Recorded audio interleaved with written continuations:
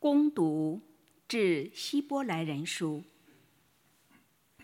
弟兄们，我们既然有那么多的证人，像云彩围绕着我们，就该卸下各种累赘和纠缠人的罪过，以坚忍的心奔跑那摆在我们面前的赛程。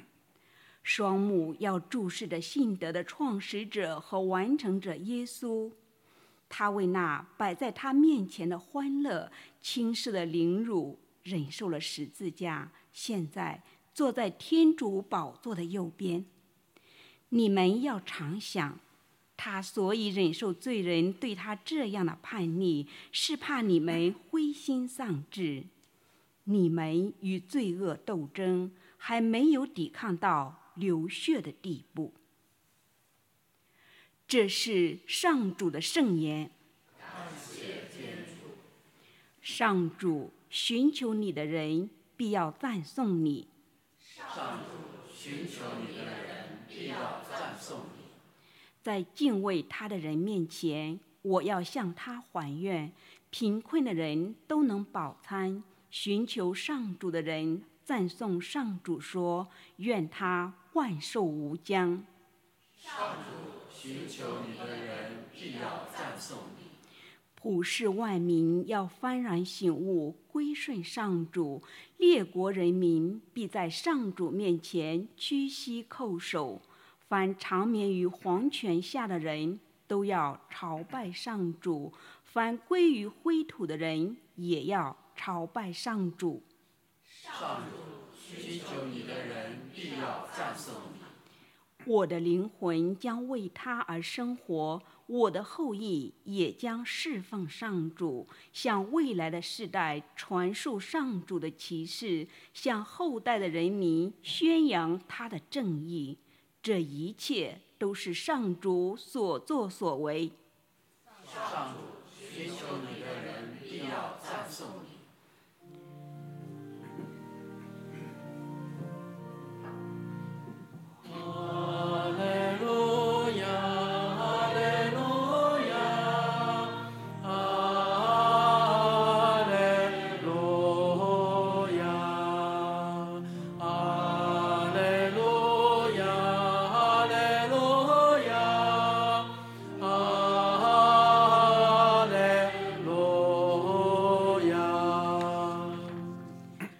主说，我的羊听我的声音，我认识他们，他们也跟随我。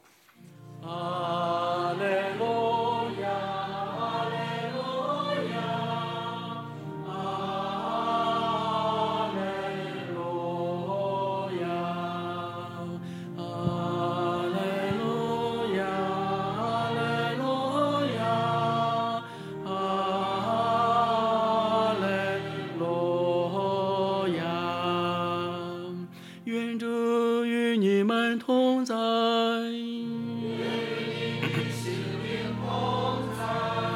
恭读圣马尔谷福音。主愿万人归于你。那时候，耶稣又乘船渡回对岸，有一大群人聚集在他周围，他便留在海边。当时来了一位会堂长，名叫亚伊洛，一见耶稣就跪伏在他脚前，恳求他说：我的小女儿快要死了，请你来给她覆手，把她救活。耶稣就同他去了，有一大群人跟随着他，拥挤着他。有一个妇人患血漏病已有12年，他在许多医生手里受了许多痛苦，花尽了他所有的一切，不但没有见效，病势反而更加重了。他听到有关耶稣的传说，便来到人群中，从后边摸了耶稣的衣裳，因为他心里想，我只要一摸他的衣裳，必然就会好的。他的血漏立刻就止住了，并且觉得身上的疾病也好了。耶稣立时觉得有一种能力从他身上出去，就在人群中回过头来说：“谁摸了我的衣裳？”他的门徒对他说：“你看，群众四面拥挤着你，你还问谁摸了我？”耶稣四周观看，要看做这事的妇人。那妇人明知在自己身上所成就的事，就战战兢兢地前来，跪在耶稣面前，把实情完全告诉了他。耶稣便对他说：“女儿，你的信德救了你，平安地去吧，你的病已痊愈了。”他还在说话的时候，有人从会堂长家里来说：“你的女儿死了，还麻烦老师做什么呢？”耶稣听见所说的话，就对会堂长说：“不要怕，只管信。”于是除了波多禄、雅各伯和雅各伯的弟弟若望以外，他不许任何人跟他去。他们到了会堂长的家里，耶稣看见群众非常喧闹，有的哭泣，有的哀嚎，便走进去对他们说：“你们为什么喧闹哭泣呢？小女孩并没有死，只是睡着了。”他们都讥笑他。他把众人赶出去，带着小女孩的父母和同在在一起的人进了小女孩所在的地方。他拉着小女孩的手，对她说：“塔里他古木”，意思是：“女孩子，我命你起来。”那女孩子就立刻起来行走。原来她已经12岁了。众人都惊讶地目瞪口呆，耶稣却严厉嘱咐他们，不要让任何人知道这事，又吩咐给女孩子东西吃。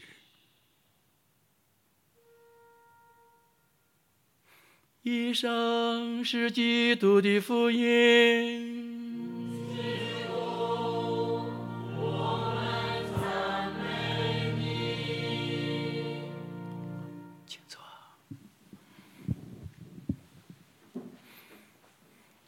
今天是上主特别安排的一天，2023年的1月31日。尤其对我们天主教深圳圣安多尼堂区今天参礼的每位弟兄姐妹来说，是个恩宠之日、神圣之日，以及奇异恩典之日。忘掉过去，立足今天，展望未来之圣日。因为今天是我们安多尼堂区正式启用5位一体教堂的第4体，叫鲍思高小教堂仪式礼。今天在启动这个小教堂的时候，这是3年疫情的丰硕的果实，和天主对我们堂区并没有躺平，反而力求完美，勤奋度日，在天主的恩宠的助佑下，乘风破浪，走到今天胜利凯旋的果实的一天。全国在3年疫情当中，多少人躺平了？我们教会内也有躺平的堂区，而我们堂区在3年疫情中，以白名单的方式，以诸多方式，力求热心事主的教友们仍然能够每天早晨进教堂参与弥撒，打扫卫生，没有死角的提升教堂的硬件软件工程。尤其在2022年1年当中，360多天时间里边，风风雨雨，我们利用没有躺平双暂停的宝贵的机会，提升了我们堂区天顶画、柱子画以及艺术风格。所以我们终于形成了今天我们所在这里的圣若望鲍思高小教堂，叫 The Chapel of Ioannes Bosco。这是第2点。第3点，我们为什么奉这个小教堂的主保为若望鲍思高，因为在全球几百座城市里边，1线、2线、3线城市里边，唯有深圳是移民的城市，像200多年以前美国一样，叫 melting pot， 是一个大染缸的青年化城市。据人口学家报道，深圳目前平均年龄在31岁。那么我们31岁正是青年时光的时候，我们作为深圳的青年深圳，生活在青年深圳的新征程、新时代的新深圳人里边，我们肩负的是与鲍思高圣人同行，与他为伍，立他为我们深圳市民的主保，为安多尼堂区的主保，尤其为我们安多尼堂区儿童及青年人的主保，有其历史意义，有其神学价值，有其宗教社会学的功效。这第3点。第4点，今天我们在鲍思高若望小教堂里举行感恩圣祭，也邀请我们堂区100个团体主要负责人，尤其是青年团体的主要负责人，在弥撒之后，有5位到6位弟兄姐妹们要分享几句话，分享他们青年人的神学、青年人的朝气、青年人在深圳的社会功效、青年人的信仰灵修、青年人与家庭、青年人与社会、青年人与学术、青年人与世界、青年人与全球人类的辩证逻辑关系以及神学定位。这是第4点，我们今天为什么在这里举行感恩圣祭。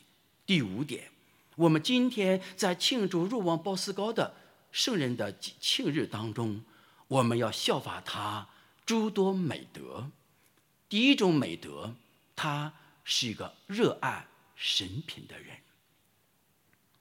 他出身于非常贫穷的家庭，但是他的内心极为丰富。这是第1点。什么叫热爱神品，内心又极为丰富呢？就是虚怀若谷。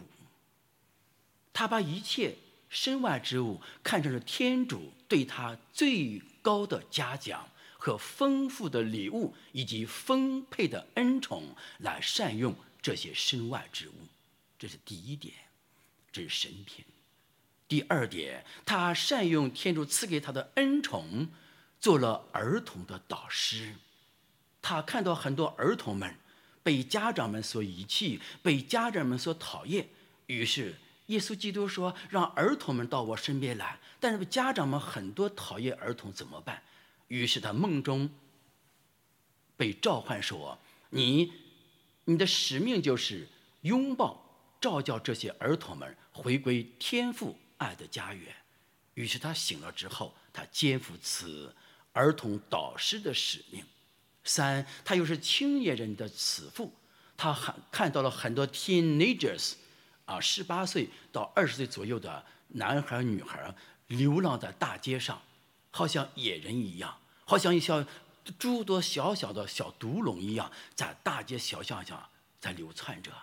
他说这些是魔鬼要侵扰他，但是他因着他的付出，这些小魔鬼小毒龙要变成天主手中的器皿，和天主的儿女和天使们一样。他的使命，第5种使命开始了，要利用各种娱乐活动，乒乓球啊、台球、什么球，各种球类运动，各种娱乐运动，他善用了各项娱乐运动的措施，吸引青年人回归他的怀抱，在他的怀抱里拥抱青年人。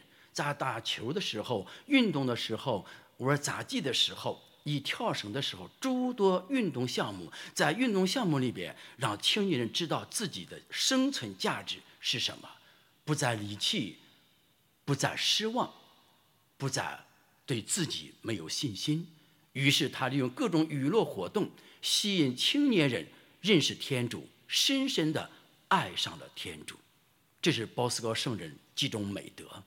最后，他的美德展示在他经常创立了儿童心理疗法、青年教育心理学疗法，叫预防的教育方法，让儿童们心灵当中得以健康，让青年人得以愈合和与天主和好。